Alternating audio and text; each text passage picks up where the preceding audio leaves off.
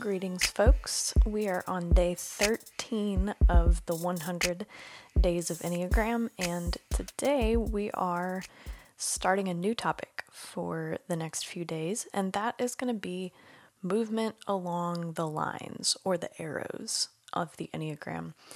And with everything going on lately in the world, I think we need all the resources we can access on hand to stay aware of our patterns and take care of ourselves.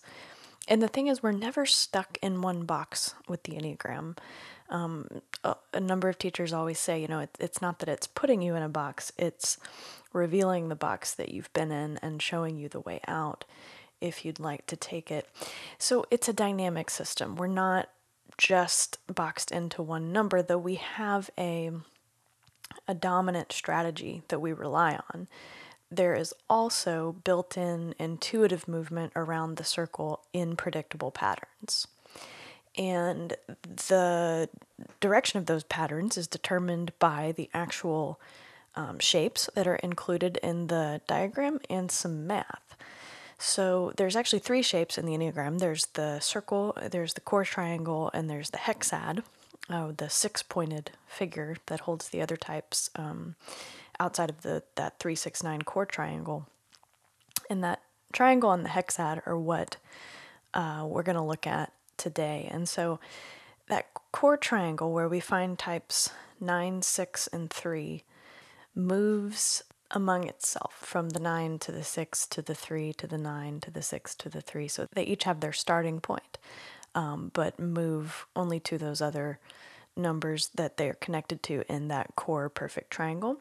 And then the hexad is actually representing the law of 7, which is a little counterintuitive because it's 6-pointed, but to complete the shape, you make 7 movements. And we may go into what the law of 7 means at another time, but the way that we determine the direction of the movement of the lines is you divide 1, the whole, by 7, and the decimal that you get is 0.14287, then back to 1, and it repeats. And so the direction of movement for disintegration is from 1 to 4 to 2 to 8 to 5 to 7 to 1, and then in reverse, the direction of integration or security or growth, 1, 7, 5, 8, 2, 4, 1.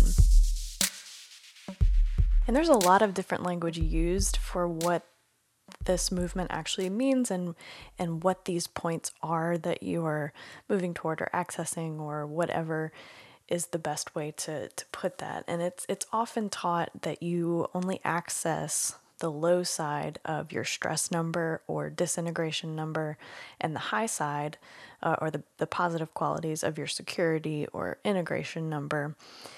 But I mean, some teachers have never quite taught that, and many more teachers are kind of adopting a new point of view that I agree with, and I find it more helpful to think of that we get access to much needed resources from both of these points. So I think of them as resource points. And our default move, whether we're taking on positive or negative characteristics, really depends on what space we're already in our own type, and the circumstance and our awareness of this movement as it happens. So when we can notice it's happening, I'm kind of making this move, or I'm taking on some of these characteristics, we can make conscious choices about how we respond to our situation rather than just automatically reacting to it. And in this Thursday's online Enneagram meetup group that we used to do just in person here in Shreveport, but now is open to all online, we'll share just kind of how we're noticing these movements in ourselves lately. I'm getting the sense, and I could be wrong, but from the people that I'm talking with, I'm getting the sense that we're moving a lot, not just to those stress numbers, but to both of these points that we have access to, and maybe even our wings. And anyway, I just thought we would spend the next few days looking at what these resource points are and what the movement between them could look like for each of our types, either as a refresher or an introduction to this. before some of us move into that conversation on Thursday evenings. So this is the quick introduction for today, and we're going to do 3 numbers per day for the next 3 days.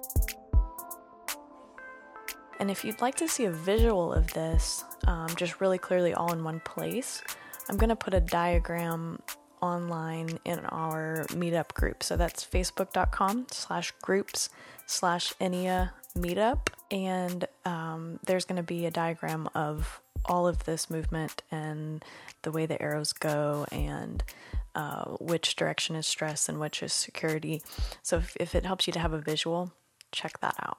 I'll actually link to that from the 100-day project page on my website. So if you may be there already listening to this, just scroll down and look for the link. But that's sarahduet.com/100days. All right, I'll be back tomorrow with types 1, 2, and 3.